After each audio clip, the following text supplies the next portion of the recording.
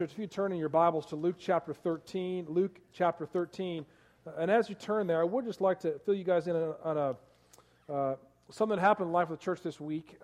Miss Joyce Odell, they recently joined the church. She had a bad fall on Friday. She hurt her shoulder and had to have shoulder surgery this past Friday. So just be praying for her. She's in the hospital at Piedmont. She should be there till Monday. But they've had a rough go of things between the house and now this. Just be praying for their family. Well, we're going to look at 9 verses this morning. I'm going to read verses 1 through 9 of chapter 13 in Luke, and then we will pray and dive into the word of the Lord together. Hear the word of the Lord from Luke chapter 13, starting in the first verse. There were some present at that very time who told him about the Galileans, whose blood Pilate had mingled with their sacrifices. And he answered them, "Do you think that these Galileans were worse sinners than all the other Galileans, because they suffered in this way? No, I tell you. But unless you repent, you will all likewise perish. Or those 18 on whom the tower of Siloam fell and killed them, do you think that they were worse sinners than all the others who lived in Jerusalem? No, I tell you, but unless you repent, you will all likewise perish." And he told this parable. A man had a fig tree planted in his vineyard, and he came seeking fruit on it, and found none. And he said to the vine dresser, "Look, for 3 years now I have come seeking fruit on this fig tree, and I find none. Cut it down. Why should it use up the ground?" And he answered him, "Sir, let it alone this year also, until I dig around it and put on manure. Then, if it should bear fruit next year, well and good. But if not, you can cut it down." Let's pray. Father God, we bow now before your holy presence. You are a righteous and blameless God. You are worthy of all honor, praise, and glory. You are the one and only sovereign. So God, we bow now before you. And God, when we enter into your holy presence, we are made aware of our sin. And God, we pray even now that you would reveal our sin to you. You would reveal now how we have walked astray from you this past week, how we have served ourselves and not served others, how we have been impatient, that we have been rude, how we have sowed discord among the brothers. God, I pray that you bring these things to mind, Father. And God, we confess them all. All the things that you bring to mind, knowing that the things of this past week that have been against you, we cast them before you because you care for us, and you cared for us specifically through the Lord Jesus, in his death in our place. So God, it's through his shed blood we ask you to wash away all our sins. Forgive us in Christ, Lord. Lord, we thank you that blessed is the man whose sin you will not hold against him. So God, we thank you that in Christ our sins will no longer be held against us because they were placed on your own Son. God, remind us of that great truth this morning. And God, we pray that the gospel that we just prayed would continue to bear fruit in the life of our community. God, we pray specifically for Roland Drive this morning at Inspiration Baptist Church. God, we pray that you would bless the preaching of the word. God, I pray that as he stands from the pulpit to declare your word, that you would have the Holy Spirit of God fall afresh upon him as he declares your holy, inerrant word. God, I pray that you would build that church up in your likeness, transform them from one degree of glory to the next. God, we pray for those in our midst who are hurting. And God, we continue to lift up Betty and Tommy as they battle cancer, Lord. Continue to show them grace and strength by your hand. God, we pray for Miss Joyce as she's recovering from this shoulder surgery. God, we pray that you would just be kind and gracious to her. Her and Bob have been through so much. God, we pray that you would just be merciful to them, help them heal, and give them a season of good health. And dear God, we pray for tonight. We pray for Roger as he's going to come and share for us about the debilitating effects of dementia and Alzheimer's. God, I pray for those in our own congregation who deal with this, who have to care for an aging parent or spouse. God, we pray that you would be very kind to us tonight. Give us wisdom that we may better serve those who we love. And God, now I pray for the people who you've brought here today, the people whom I love. Lord, God, I pray that you would bless them through the preaching of your word. God, I pray that you would grant repentance to those who need to repent of their sins and trust in you. Dear God, we thank you that we do not bow to the spirit of the age, but we bow to the only true and sovereign King of the universe, who has revealed himself to us through the Lord Jesus Christ, and that we can know God intimately through him. So God, I pray that as the word is preached, that your Spirit would attend the word. I pray that I may decrease and that you may increase, that I hide myself behind the cross, Lord, that nothing that is said from my mouth this morning would be said in a way that displeases you, God, that would be against you. But God, I pray that the words would be submissive to your word, your holy word. And I pray that that word, Lord, would work, that it would work through the power of your Holy Spirit to the people here today.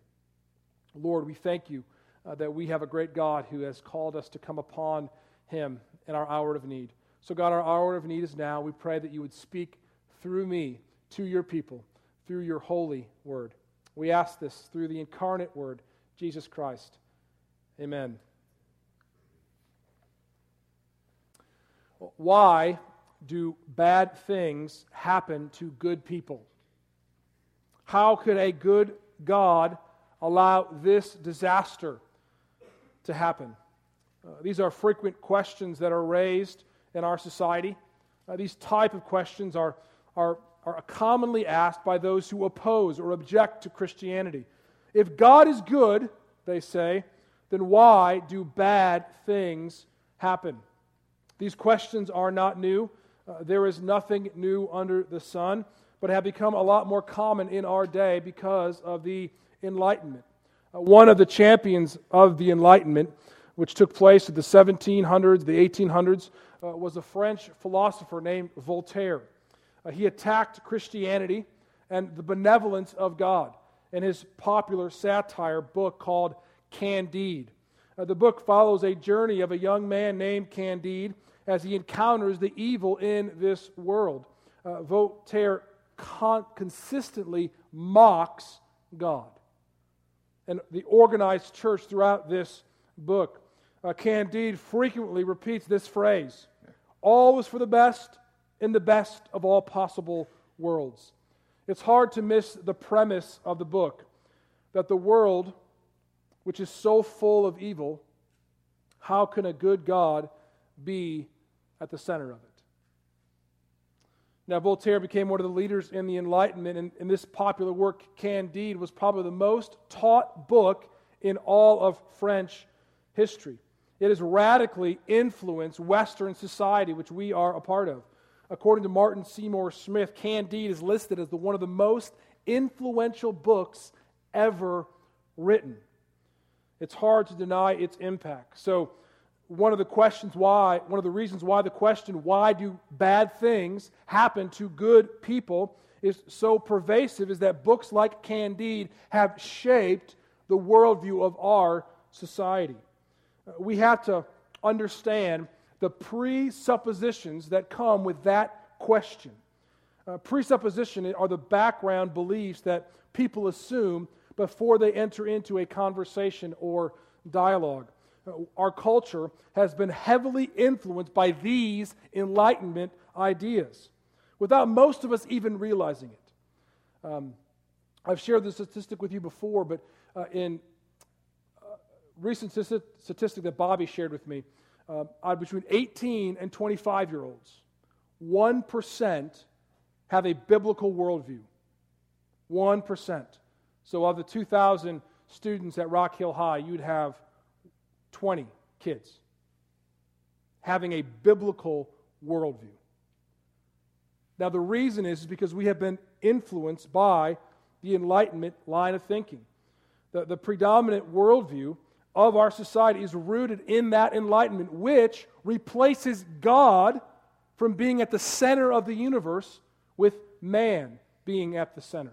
Because reason now trumps God. Now, God has to submit to the reason of the age. Faith and reason should be separated. Reason is now the ultimate judge of the universe. God is now on the defensive. So what is the presupposition that lies behind that question? Why do bad things happen to good people? Well, the presupposition is that there are actually good people. The predominant Western worldview believes that at the core of every human being is an inherent goodness, that we are created inherently good. Now, we are created in the image of God, so we have truth, and not all of us is bad. But the question is often asked with disdain for the world and the God who created, why do bad things happen to good people? Not realizing that their question is wrong at its outset. People want this question answered in Scripture, but the Bible does not answer that question. It answers another question. Why do good things happen to bad people? The worldview put forward in the sacred Scriptures that we hold so dear is that man is not inherently good, but evil. Now, this has been an historic Baptist belief. Prior to the Age of Enlightenment, the doctrine of original sin is explained this way in a document called the London Baptist Confession of 1689. Now, this is important because before the Enlightenment, this was common. Everyone believed in the doctrine of original sin. We all believed that we were all sinners, that at our core was a wicked, deceitful heart. Jeremiah 17:9. But today, people don't believe that. Listen to what this document says.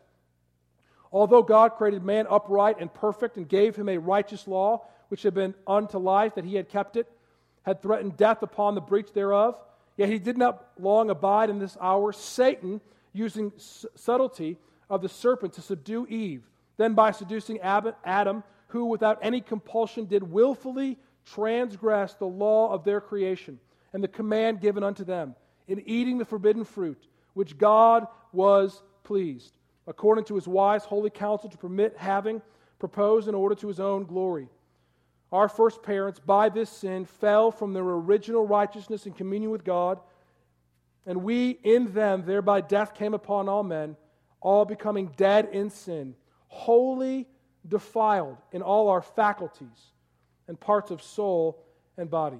From this original corruption, whereby we have utterly indisposed, disabled, and made opposite to all good, wholly inclined to all evil, to proceed all actual transgressions. The corruption of nature during this life doth remain in those that are regenerated, although it be through Christ pardoned and mortified, yet both itself, the first motions thereof are truly and properly sin. All that to say is this: the church has long held the belief that the Bible does not teach that man is inherently good but evil. Baptists have always believed that, and the greatest challenge today is that the world doesn't believe it.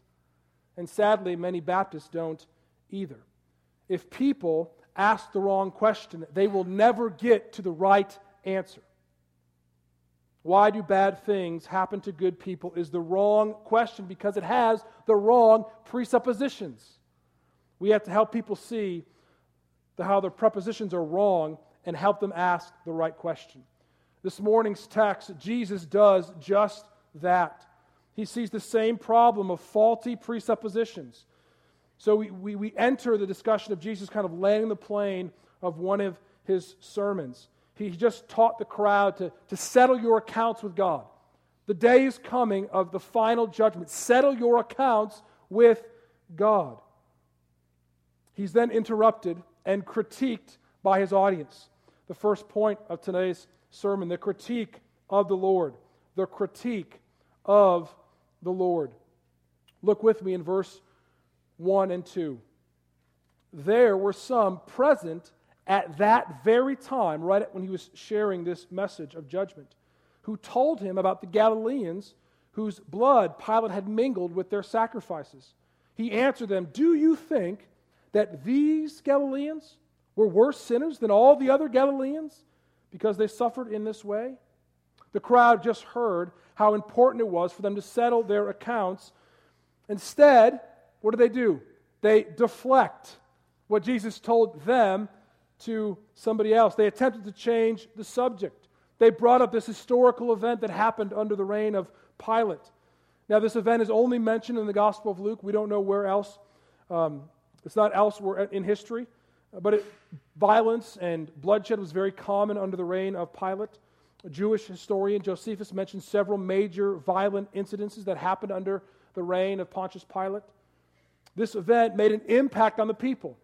It's like when we open our newspaper and we see what is happening in our world, and these questions impact us. Why do those things happen? Just like these people.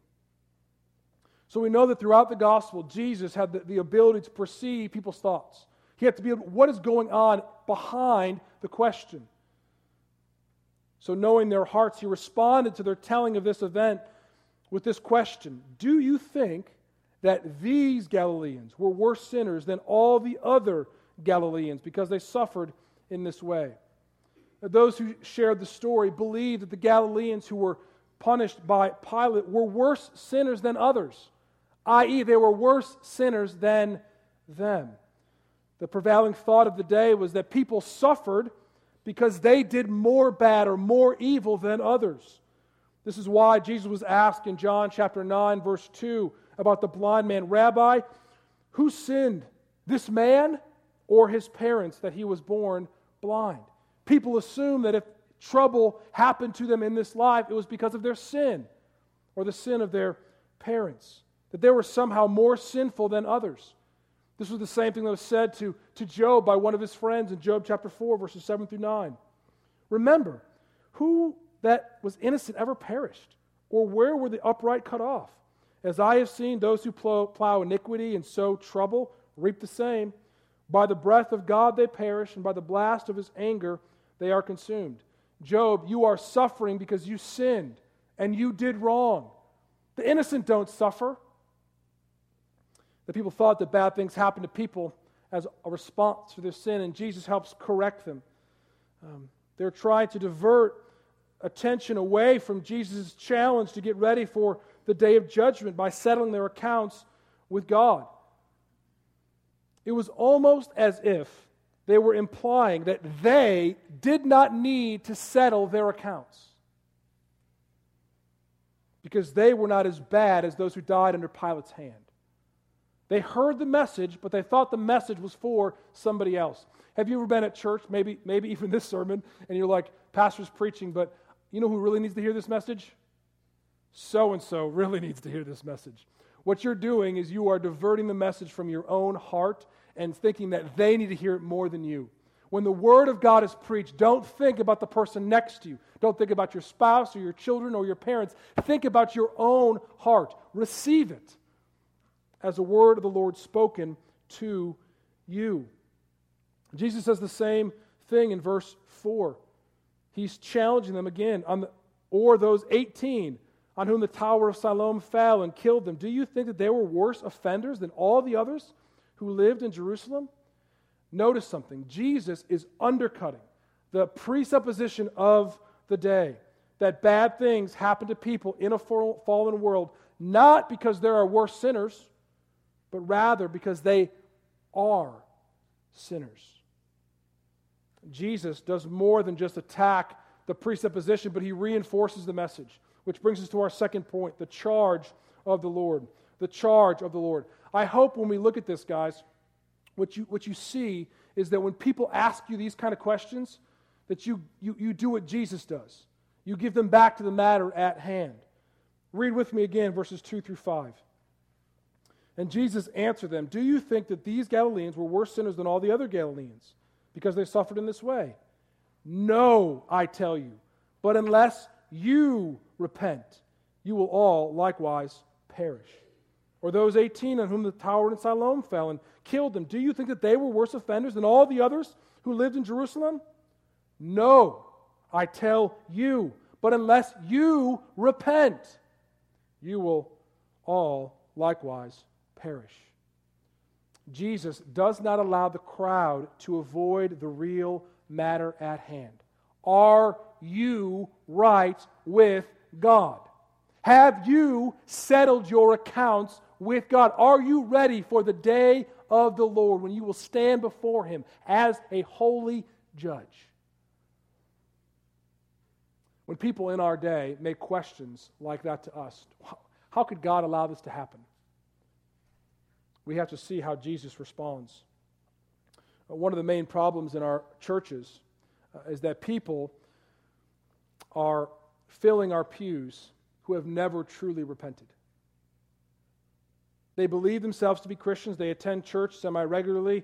They give a little money to the church, but they have never truly repented of their sins. Pastors are probably most at fault in this. Pastors have preached a gospel without repentance for years. Starting in the church growth movement in the 70s and 80s, pastors were trained not to talk about sin, not to talk about repentance, because that would make people feel uncomfortable. And if they feel uncomfortable, guess what? They don't want to come back to church. So if you really want to grow your church, pastors, appealing to the selfish pride of pastors, don't talk about sin. Don't talk about repentance. The problem is that although people may be willing to listen to that message and positively respond to that message, that without repentance there is no true hope and there is no true faith. Saying a sinner's prayer will not get you into heaven. Saying a sinner's prayer will not get you right with God. The Bible never speaks about a sinner's prayer. What does the Bible speak about? Repentance. You must repent, or you will likewise perish. So can I just stop? If you are here today and you are not a believer, please hear this gracious call of God to you to repent, to turn from your sins and trust in Him. God does not want you merely to repeat words of a prayer. He wants you to change your life. He wants to completely transform you from the inside out. And to change your life, you have to change your mind about Jesus. The Greek word for repentance comes from the word metanoia.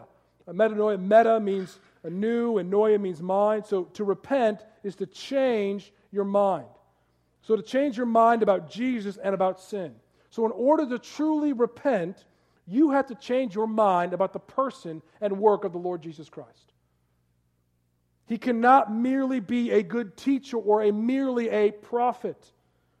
You must view Him as Lord and Savior. And now live in light of that reality. It's one thing to call Him Lord. It's another thing to live in light of that reality. One of the clearest signs of true repentance is that a person works to cast off sin in their life. Now, we all have sin, and we all struggle with sin. The question is do you agree with God about your sin? Listen to Proverbs chapter 6, verses 16 through 19. There are 6 things that the Lord hates, and 7 that are an abomination to Him. Haughty eyes, a lying tongue, hands that shed innocent blood, a heart that devises wicked plans, feet that make haste to run to evil, a false witness who breathes out lies, and one who sows discord among brothers. So to change your mind is to agree with God about what He says about sin. So true repentance is casting off arrogance towards others. True repentance is casting off lying against a brother. True repentance is not doing anything to sow discord among the brothers. How do you view sin? Do you agree with God about sin? Listen to what one pastor says. Repentance is not an absence of the struggle, but it is a renouncement that you are going to disagree with Jesus. J.D. Greer writes this, pastor in Raleigh. Repentance is acknowledging that Jesus is Lord of everything as a matter of who He is. Whatever disagreement with Jesus, He is right, you are wrong. Be that your position on abortion, sex before marriage, homosexuality, generosity, or anything else. While you may not understand all of His ways yet, you recognize that He makes the rules. Period. It means you do the things He says. Jesus says, "Why do you call me Lord, Lord, and not do the things which I say?" Jesus is Lord of all. And because Jesus is Lord of all must repent. The crowd wanted to divert the attention away from themselves on to other people. It's those that need to deal with their sin. It's those that need to repent. Beloved, if you do not live a lifestyle of repentance before God, God may say to you, "Why do you call me Lord?" and not do what I say. The bottom line is you can't have Jesus as your Lord and not do what he says. Jesus is very clear that every human in the history of the world is a sinner and will perish unless they repent. Jesus is not only referring to a physical death of perishing, he's referring to an eternal death and a literal hell.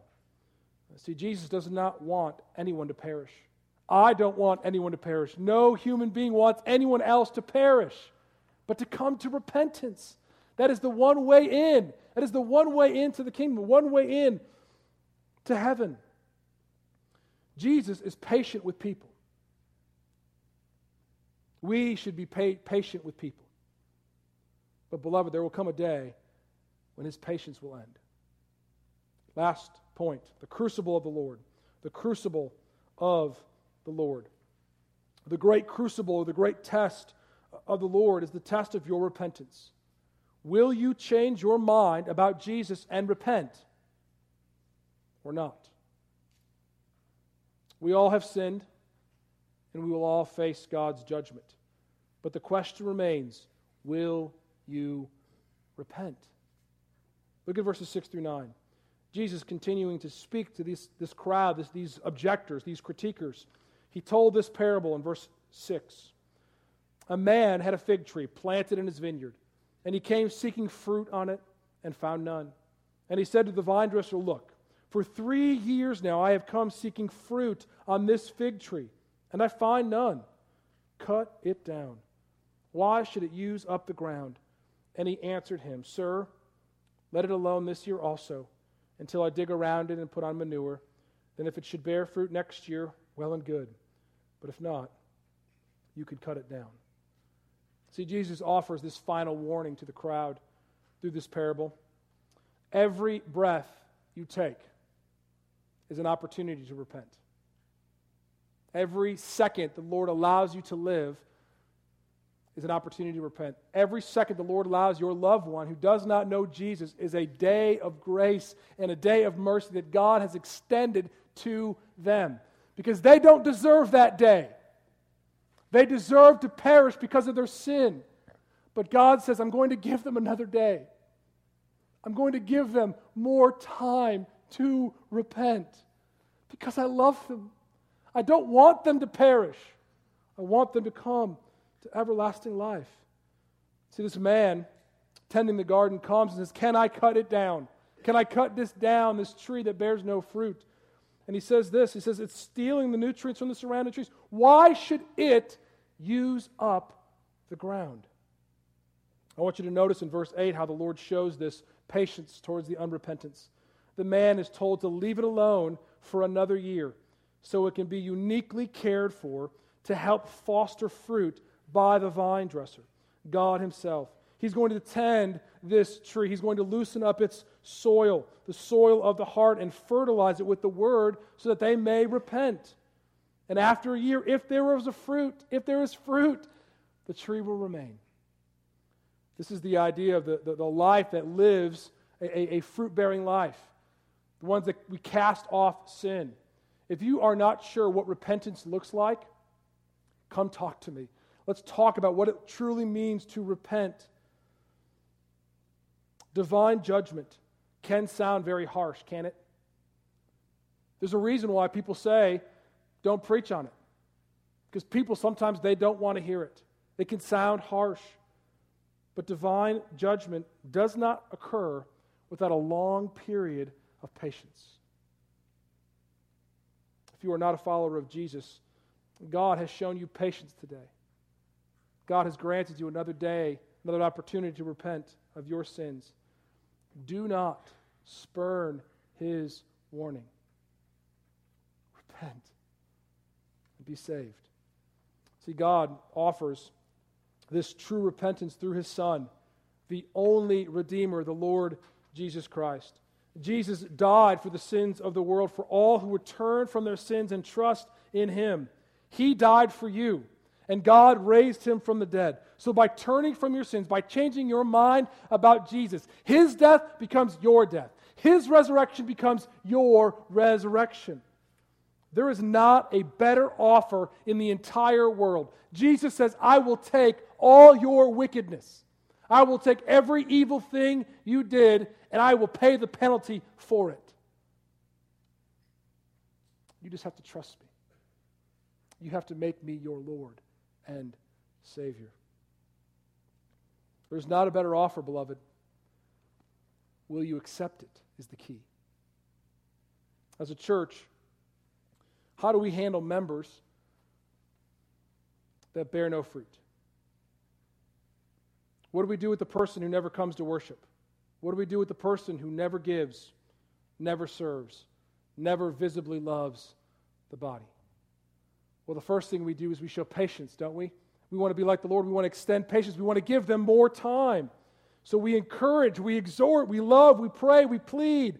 We write notes, we call, we build relationships. We do whatever is in our power to call people to repentance, to come back to the church. We do whatever we can with the breath we have in our bodies. But there's going to come a time where we're going to have to make a decision to warn them of the coming judgment, which is far worse. That if you do not repent, you will perish. There were people in the crowd that didn't want to deal with their own sin and their own repentance. They wanted to shift the conversation to the punishment of the sins of others. But Jesus looks at them and says, unless you repent, you will likewise perish. Unless you repent, you will likewise perish. He doesn't explain why the evil happened. What he does do, he calls people to repentance. Beloved, tragedies happen in a fallen world. And there are days when I cry, Lord, come. Lord, come. I don't want to see any more evil. I don't want to see any more pain. Come, Lord Jesus. And when I pray that, I'm telling the Lord to stop being patient with sinners.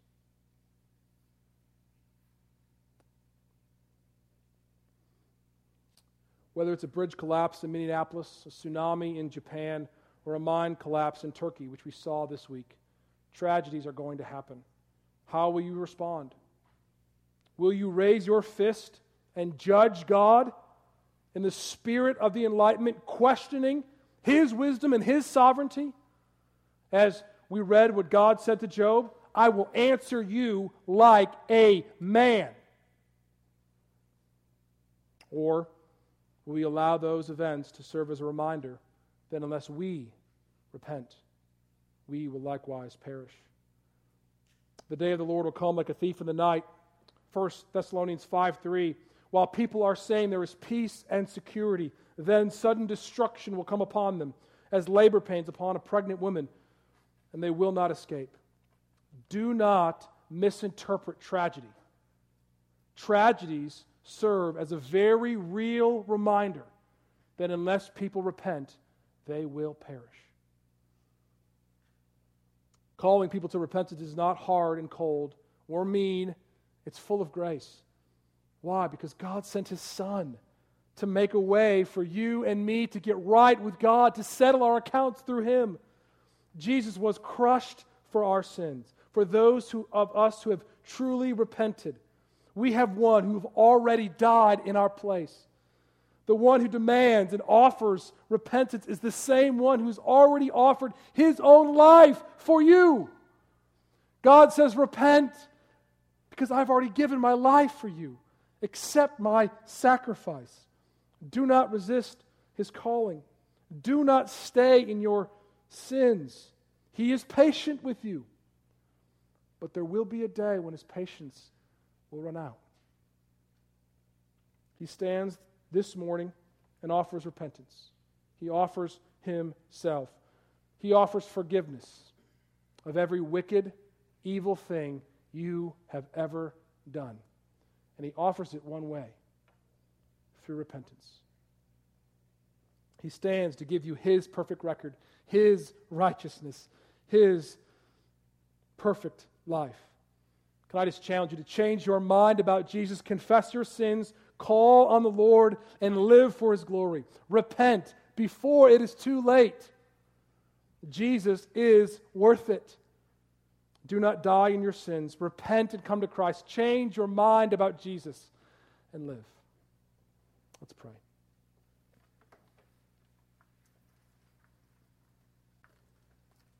Father, speak, O Lord, to the people here. God, if there is people who need to repent, I pray by the power of the Holy Spirit that you would speak, that your word would work, God, that you would bring people to repentance, that they may not perish, but they may experience everlasting life. God, I pray that you would wash away their sins, that you would cleanse them, that you would purify them. God, I pray that today would be the day of salvation, that people would call upon the name of the Lord. They would change their mind about you and repent and be saved. God, help us, we pray.